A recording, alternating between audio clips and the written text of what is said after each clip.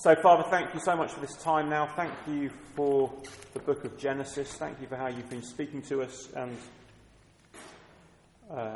challenging us and encouraging us through your word. And we pray that you continue to do that now as we look a bit more at this extraordinary book. Amen. Amen. Right, so first of all, I had a question come in by email from somebody who can't be here. So we'll start with that, and then maybe it's a question that somebody here has as well.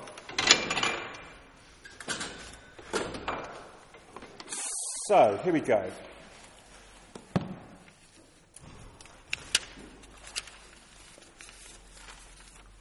Okay, it's a slightly long question, but I think it makes sense. God promised very specific things to Abraham for his life on earth, child, physical protection, etc. Today, now that Jesus has died and been raised, and we live under the promise of salvation and eternal life for those who believe, does God promise specific things for us in our daily life as well, i.e.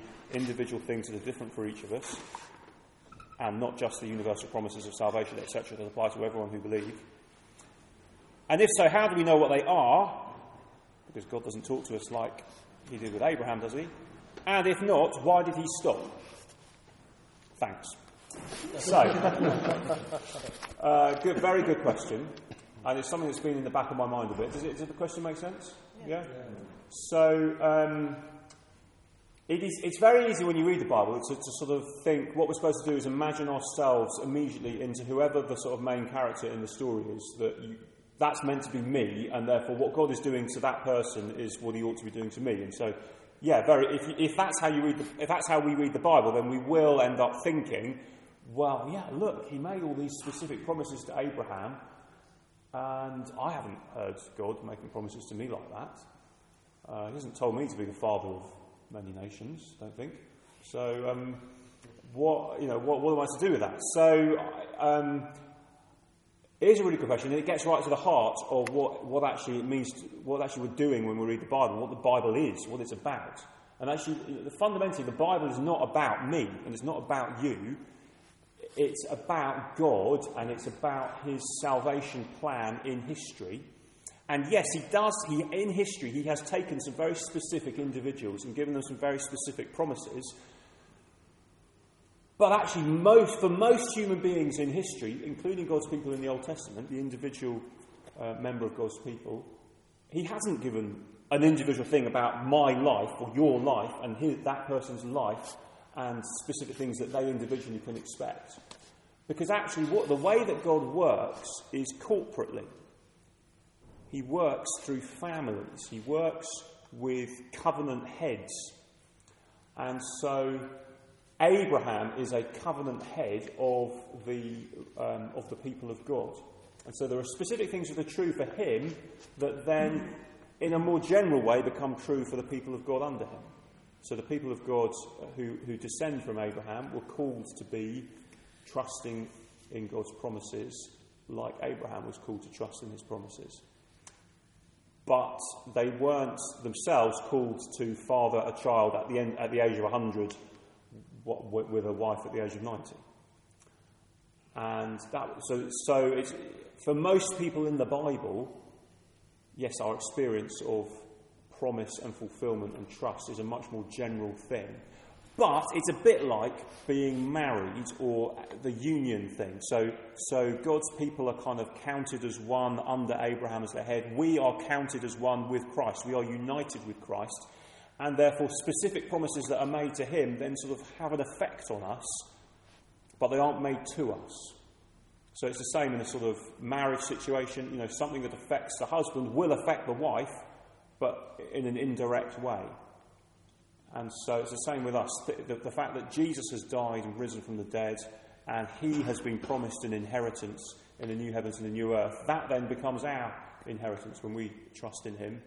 But it's not that we have been called to suffer and die for the sins of the world, and that was what Jesus was called to do. We receive the benefits of that by trusting. So that's a very long way of saying, basically, the normal Christian life is not one of kind of discovering God's specific will about all kinds of details in our lives. The normal Christian life is living by faith, reading the Bible, seeing what the general promises about God's will are in the Bible. What does 1 Thessalonians tells us? It is God's will for you to be sanctified. So what should I do when I wake up tomorrow morning? How should I spend my day? I should spend my day trying to serve God and get to know him better. And I should do that the next day and the day after that as well. That is his desire for me. That's what I should be spending my time doing. There will be a kind of a sphere of things that I could be doing with my time. And I have to use wisdom that God gives me to decide what I should be doing. Rather than sort of fearing that I might have missed God's particular will for me that day. I've done the wrong thing today. Well, if you've sinned, if you've done something against what the Bible says is what you should be doing, then you've done the wrong thing. But otherwise, well, you could have gone to the shops, you could have gone to work, you could have spent time with this person, you could have spent time with that person. Yeah, they're kind of equally good things. Do the one that appears to be right to you, having prayed and trusted God and used all the wisdom he's given you, and then do the same tomorrow. Does that make sense? Okay, so other questions? I think, speaking about righteousness, that reference to Lot and to Peter, yes, which is not really a passing reference. Lot's righteousness is quite emphasised, isn't it? It is indeed. So, and I know at the end of, was it Genesis 19, God remembered Abraham and rescued Lot. So sort of, I suppose it fits into what you said in that, God uses covenant heads. So the blessing to Abraham, or Abraham's rather patchy so far trust in God, then filters down to his family and to Lot.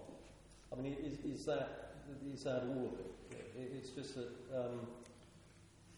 just reading it again, it says, if he condemned the cities of Sodom and Gomorrah by burning them to ashes, and made them an example of what is going to happen to the ungodly, and if he rescued Lot, a righteous man who is distressed by the filthy lives of lawless men, for that righteous man living among them day after day was tormented in his righteous soul by the lawless deeds he saw and heard. So that it seems like, from what we've read, in Genesis, we don't get that, do we, really? We see Lot as an extremely unwise. So, in what sense is Lot righteous? In what sense is Abraham righteous? He does some crazy stuff, Abraham. But Genesis 15, verse 6, he believed God and he credited it to him as righteousness. Yeah. And actually the New Testament picks up on that and defines righteousness. Says Abraham is, if you want to know what righteousness is, that's the definition. That's how you get righteous. That's how you become righteous with God.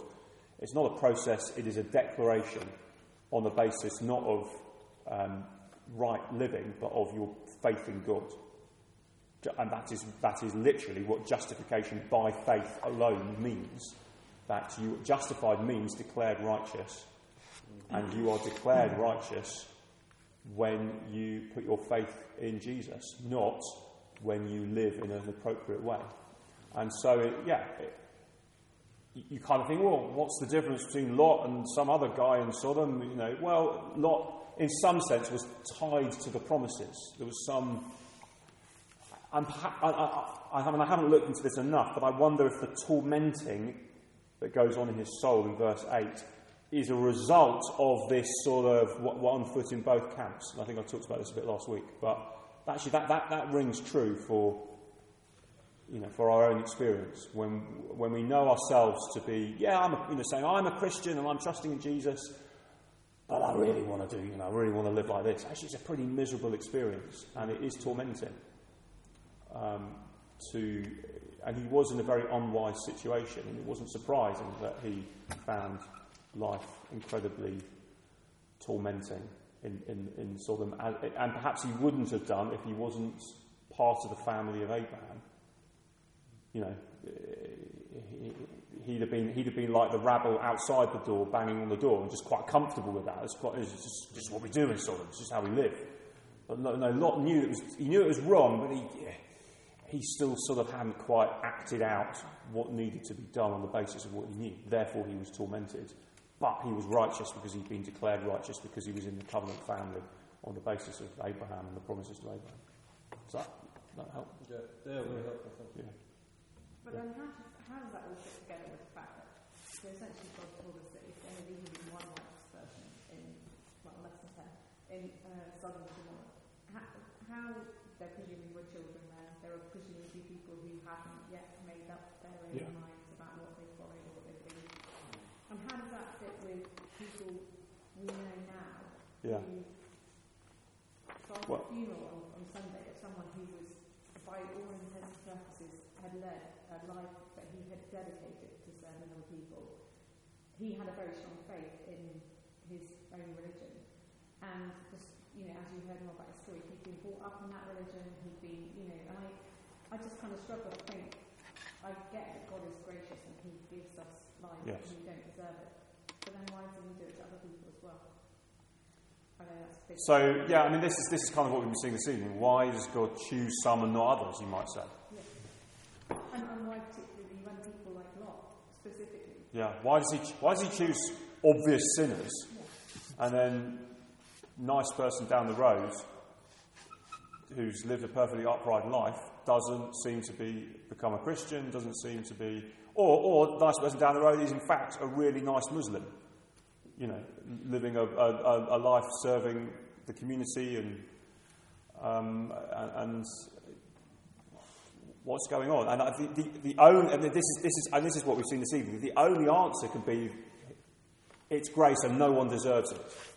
Yeah, but then it feels like God's grace not big enough for everyone, and then you come back to the point about pardoning Pharaoh's heart. Yeah. So Romans 9 begins to address this.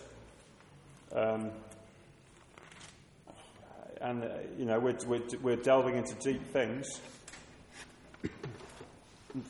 Chapter 9, verse 19. One of you will say to me, then why does God still blame us? For who resists His will? But who are you, O man, to talk back to God? Shall what is formed say to him who formed it, why did you make me like this? Does not the potter have the right to make out of the same lump of clay some pottery for noble purposes and some for common use? What if God, choosing to show His wrath and make His power known, bore with great patience the objects of His wrath prepared for destruction? What if He did this to make the riches of His glory known to the objects of His mercy, whom He prepared in advance for glory, even us whom He also called, not only from the Jews but also from the Gentiles?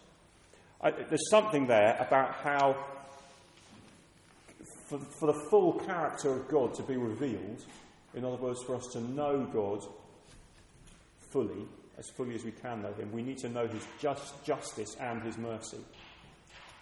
So if He literally saves everybody, His justice is not revealed.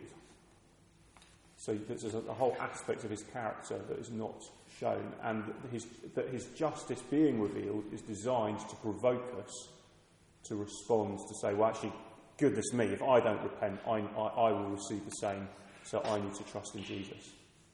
And it's there as a motivation to encourage us to trust in Jesus, so we don't receive what we deserve too. And then by extension is what other people need to hear as well. Yeah, I guess it just feels uncomfortable with people who may not have heard, or may have heard something else. So then, the verse that's really helpful in Genesis is Genesis 18:25. Will not the judge of all the earth do right? And I think that's where you end up, is saying, okay, but the whole basis on which you are making that appeal that you've just made, what are you appealing to? You're appealing to a sense of what is right and fair. That's what you're saying, because you believe that things ought to be fair. Well, where did you get that idea from? You got that from the God of the universe, who is right and fair, and He defines what is right and fair. So, again, it's what we heard tonight, but it's saying there comes a point where we just have to throw ourselves on the floor and go, I don't get this, but you're God and I'm not.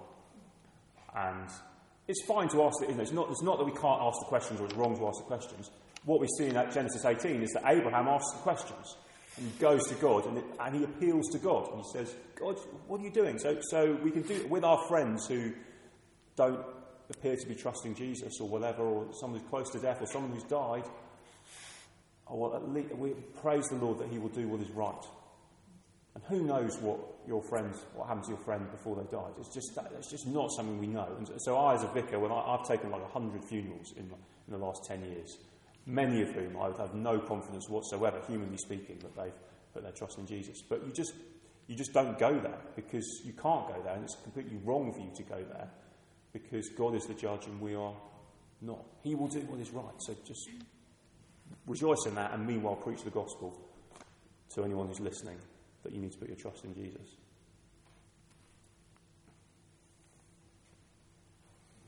So, yeah, another question. Is God, so to pick up on the question on the sheet, is God anti-gay or is God homophobic? So, yeah, is God anti-gay? Well, that's the title of the book. That was the title of the book, which unfortunately sold out this morning. But you have some copies of it? No, we had 15 copies and they sold out. Yeah. But it's on the if you click on the St John's bookstall on the front page of our website, it is available on there on 10 of those. So get your copy there. So one answer to that question is read that book, because it's written by somebody who he would define himself as experiencing same-sex attraction. So this is a thing that is real for him, so it's not just a theoretical thing. And he is saying, I believe that God has called me to a life of celibacy, and I believe that is good. It's not like I'm, somehow missing out. It is a good thing. So as in, it's not a bad thing. It's a different thing from others, but it's but that is what a life of faithfulness looks like. And so, as I began to touch on last week, I think we just got to be clear as Christians in our world, where more and more this is the issue that everyone wants to talk about. We just got to be clear that it's not as if this is the one issue that matters, or this is the one sin that everybody, that if you struggle with that, then well, goodness me, you're lost. But and the rest of us, well, that's all right. Then, if you don't experience that, then well, good, you're okay. We can't do that. That's a real Pharisee kind of approach to the Christian life. For a start, the whole thing about what God calls us to in regard to sex and relationships goes far. It's challenging for everybody in different ways, because it's challenging to a married person because they're called to faithfulness and to their commitment to a person that they married, and then as life goes on, you're called to remain faithful, not just to say, oh well, I don't want to go on with this anymore, I'm going to marry someone else. No, you're called to faithfulness. That is a challenge. That is a take up your cross and follow Jesus kind of challenge. It's a challenge to a single person who isn't same-sex attracted, but for whatever reason is not married, or it may be a challenge to them. It may be something that they struggle with, and it's a challenge to the couple who want to cohabit before they get married. It's a challenge to everybody, and we've got to keep on saying that, because the Christian life is one of denying yourself, taking up your cross and following Jesus. And if we end up saying, one thing, and these guys, the Living Out guys, who include Sam Albury, who wrote that book, but the Living Out website is really good on this. They're just so helpful in saying, actually, there's a danger that Christians are simply idolising marriage. And all that we've done in the way that we speak to the world about sex and relationships is to say, no, you can't have sex outside marriage, but as long as you get married, everything's great. And that's, you need to have that really, and then you've got everything you want. And actually that is nonsense from the way the Bible talks about the whole, human flourishing, human fulfillment. that is just making an idol. Taking a good thing, an idol is always a good thing, marriage is a good thing, but making it do something it was never designed to do, to give you ultimate fulfillment. So what that ends up doing is you get people who get married and then think, oh, this isn't quite what I thought it was going to be. And so they get disillusioned. You get other people who aren't able to get married and then are massively frustrated and disappointed. And it all stems from a common factor, which is that we're just doing what the world does, which says it's all about sex. And then going, yeah, it's all about sex as long as you're married. So, and doing all that. It's just dressing up the world's values in a Christian veneer. And actually, what we need to do is, as a church and as a family of God, be much better than we are, and I'm sure much better than we are really at St John's. If we look at ourselves honestly and think about it, we could do a lot more to say, we are a family of people where everybody's valued, where single people can genuinely find intimacy in friendships with both other single and married people, and all that kind of thing, of the right kind of intimacy, rather than simply, well, if you're married, great, and if you're not, oh, sorry. No, I think there's lots we can do on that, but that's the sort of thing that's going on. And there's another book which is great on that, which is written by Abby Naidoo's dad, Glyn Harrison, which is A Better Story, which again is saying that there's a better story that Christians need to be telling, rather than the negative one that just says homosexuality is wrong. No, there's a positive story to tell about this. And there's another book as well, Ed Shaw, The Plausibility Problem, which is challenging churches to make a life of celibacy plausible as an option to Christians as we speak about it. I hope that's helpful. Any other questions? Yes. Why is it that when you read the Old Testament that there's such a contrast in the way that the individuals read about have a relationship with God compared to the experience, I think, of almost all Christians that I know of today, of all the church backgrounds that I've been, charismatic, conservative, reformed, Baptist, whatever. For example, it talks about Abraham being a friend of God, walking with God, hearing His voice, speaking to Abimelech, responding. The depiction of the relationship with God is so intimate and real. Yet it seems like in our context or in our modern experience that's just not a given. And if it is a given, then it tends to occur in church groups that we would have at least personally, I would have a lot of contention with over the way that they do church. Charismatic groups, for example, that almost go to what appears to be an extreme of claiming this intimacy with God that they say they have, going to coffee shops and having a coffee with Jesus and all that kind of stuff. But it's the depiction of the Old Testament. So it's a question in my mind: why does that contrast seem to exist? Whether that contrast is a fair one or not? Yeah. And why is it, we have this, experience of God which seems to be absent of that intimacy, which is depicted as a sort of normal. Normal in the Old Testament. Except if there's a danger there that again we're reading the Bible wrong. So we're thinking, well, because Abraham had that experience, I ought to too.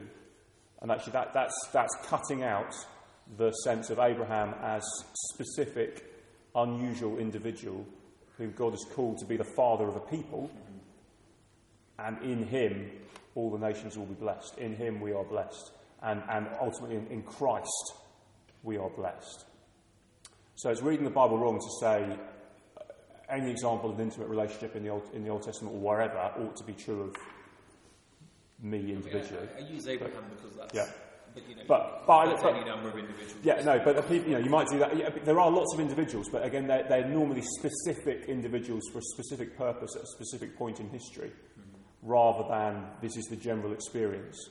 And actually, the way the Bible puts the intimacy thing, it really ought to be true, and it is true, that we have it much better than the Old Testament guys did. So if we think they had it better than us, we're missing something. So even angels long to look into these things, 1 Peter 1. Concerning these things, the prophets who searched eagerly to find out what the Spirit of Christ in them was pointing to. They were like, we haven't got it yet. It hasn't come, whatever this is. We haven't got it yet. And even the angels are looking on going, God, what's going to happen? What's going to happen? Finally, it's happened in Jesus.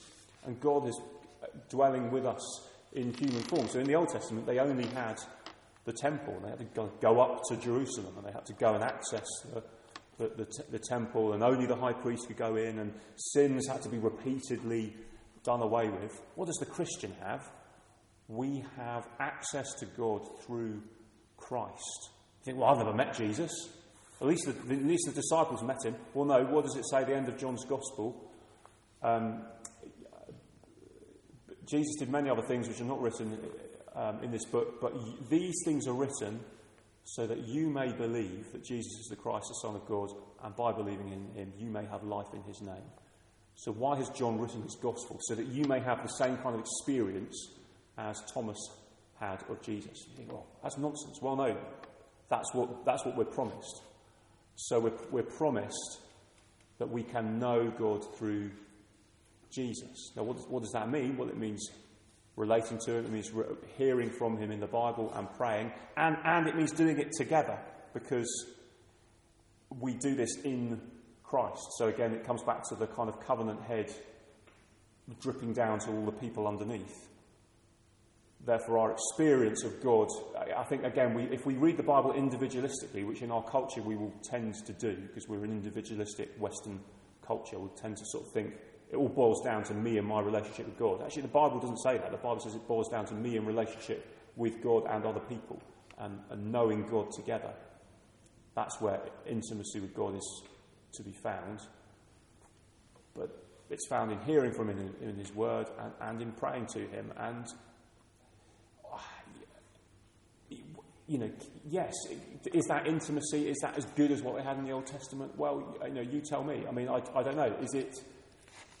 If someone comes to me and says, I feel far from God, I don't feel intimate with him, well, I think I want to say, that might be because you're expecting something that isn't realistic, or you're looking at other Christians around you who claim to have some super spiritual experience. And Colossians warns us against kind of thinking you've got to have more than Jesus. So Jesus is enough. So don't look for some spiritual experience beyond Jesus. But if you've got Jesus and you kind of understand the gospel, but you're still saying, but it's just cold and I just feel nothing. And I say, well, yeah, maybe that doesn't sound quite right, because if we are we are embodied human beings, we ought to be, our feelings and emotions ought to be engaged on some level with this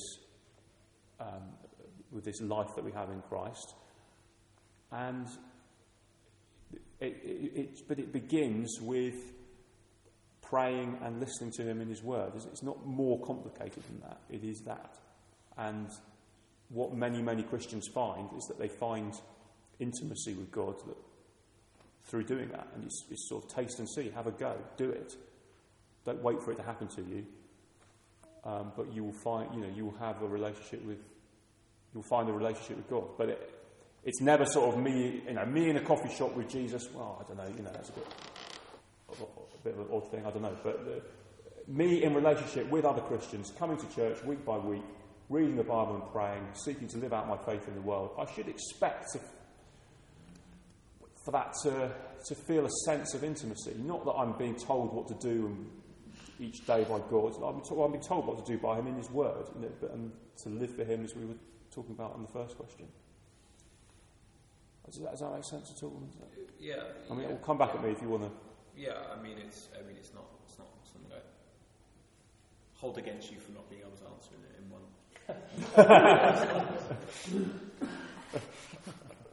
Is it helpful, actually, John, to recall why you come to Christ? I mean, I find this helpful. And when you look at what God did to Sodom and Gomorrah, you this consuming fire, this holy God who cannot abide sin, who will judge sin. And, you know, I came to Christ because basically my sin was crippling me. And, you know, once I made my confession, I was delivered of that almost physically crippling oppression. And I keep going back to that. So when my heart gets cold, when I think I'm in a spiritual desert or it doesn't seem real or whatever, I just go back to that. And I go back, and it's helpful to see that God is so righteous that he can't have anything to do with sin. And that just points you back to Jesus, and it just totally softens your heart. And it changes your attitude to people around you. I think it gives you great sort of compassion. But I think the trouble is with the copy of Jesus kind of Christianity, and I've had a lot of interaction with such Christians. They always think, oh, God told me this, and I went and did that, and then he told me this, and there's all this. But there doesn't seem, or the people I've met, any recognition of, you know, this is the Lord Jesus who delivered me from the fire, from consuming fire. You know, so it's just getting that sort of relationship, I think, and you know, and not forgetting that, you know, our promise is that we receive the gift of the Holy Spirit. And I think the problem is that a lot of people have misrepresented the Holy Spirit as, you know, with all sorts of strange manifestations, and I don't know, we're probably too young to remember Toronto's alleged blessing and all that kind of thing. You know, and you sort of think, oh, there has to be some sort of, you know, circus going on. But actually, it's not that. The Holy Spirit is always illuminating Jesus. The Holy Spirit is always bringing back the Bible. He's always bringing back the fellowship with brothers and sisters. And I think we can grieve the Holy Spirit and try and exclude him from our life. But he's always there. And the great comfort is that, you know, Jesus has taken hold of us, and he's not going to let us go. It's not like we're walking on this pathway every day. He doesn't.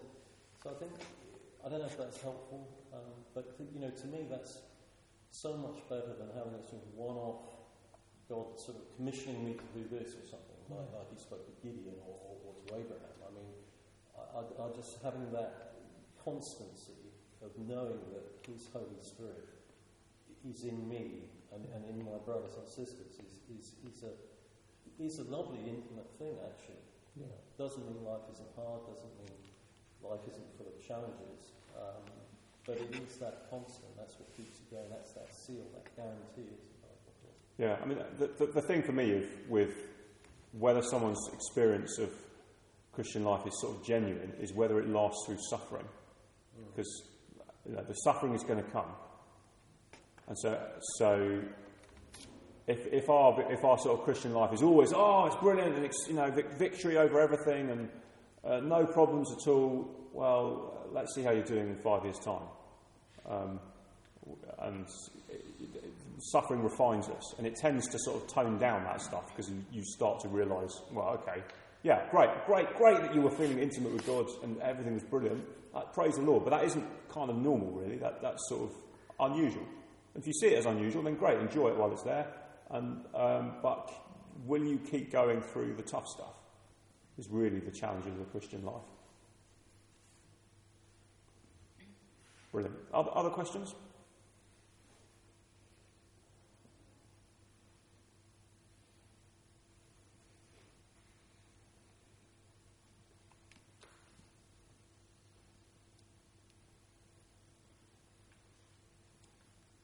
No other questions? Speak now. Good. Well, I hope that's been useful. And keep bringing the questions to the small groups, and everyone else, ask me questions if you want to. It's absolutely fine. And let me pray as we finish. Let's pray. Father, thank you so much for this time that we've had to talk again about Genesis, these questions that have been raised. Thank you that they are really helpful for helping us to see what this book is, what Genesis is, what's going on in the life of Abraham, and what it means for us today as Christians. Help us to go from here living for Jesus and sharing his good news. Help us to do that even when life is tough, even when things are not as we expect, even when we're struggling to understand what you're doing in your world. May we know your love and faithfulness and care and the intimacy of knowing you through your word as we respond in prayer and as we live for you. We pray in Jesus' name. Amen. Amen.